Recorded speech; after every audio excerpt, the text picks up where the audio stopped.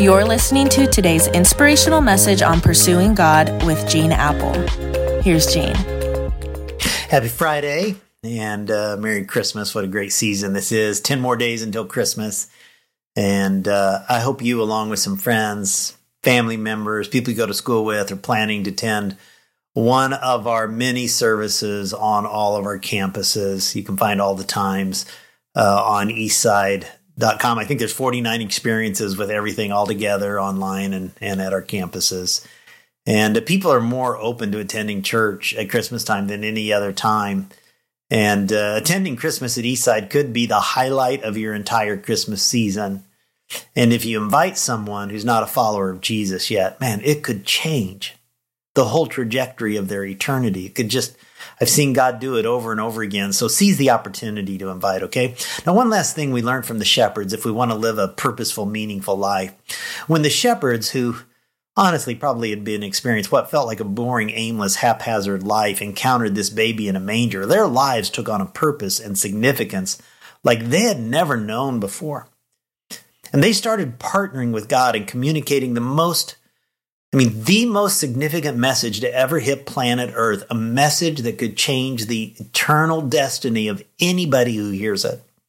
Luke 2:17 says, when they had seen the child, Jesus, they spread the word concerning what had been told them about this child, and all who heard it were amazed at what the shepherds said to them.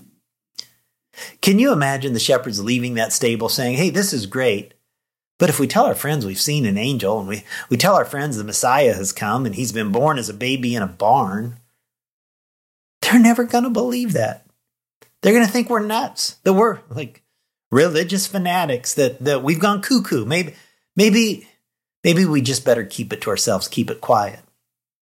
No, when these shepherds who had been leading insignificant lives encountered Jesus, their lives took on a new purpose, an eternal purpose, and they couldn't keep this good news to themselves. They were so convinced themselves that they convinced other people that Jesus could save them too. And the Bible says, think about this. These are these shepherds. All who heard them were amazed. Friends, there's no greater purpose. There's nothing more significant that you can do than to mark another life with the truth of Jesus Christ, because then you'll have a part in a life being changed for all eternity. There's nothing more significant than helping a person walking in darkness find the light of Jesus Christ, leading them to eternal life. When I was a kid, there was a woman in our church. Her name was Grace Crumpler.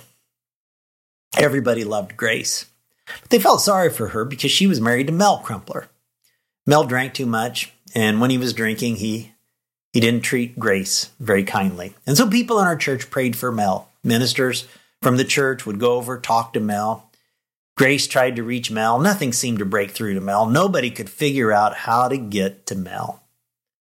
And then one evening, two guys in our church had a long talk with Mel out in his front yard. Paul Thompson, a plumber, Harold Griffin, an auto mechanic, went over and they just talked about the joy, the peace, the purpose, and the salvation they had found in their lives through Jesus Christ.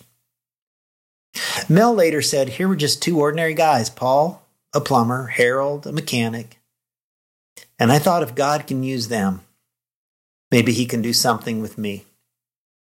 Paul Thompson or Harold Griffin are not the kind of people the world calls successful. But in God's eyes, they're heroes because instead of floating through life like a feather on a breeze, they got out of their comfort zone.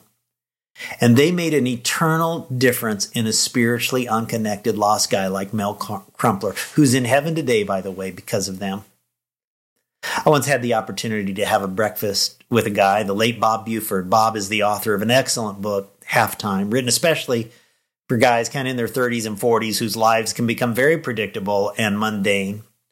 Bob was a Texas businessman, made millions in the broadcasting industry, but he reached the midpoint of his life and he realized he had led a life of success, not a life of significance. And he suggests that those approaching the halftime of their lives need to kind of check what they did in the first half and approach the third and fourth quarter with greater passion so they can move from, I love this, from success to significance. Instead of running out and getting a sports car or some gold chain around your neck or trading in Wise for a younger trophy model during a midlife crisis, he suggests why not stop chasing success and begin pursuing the adventure of significance.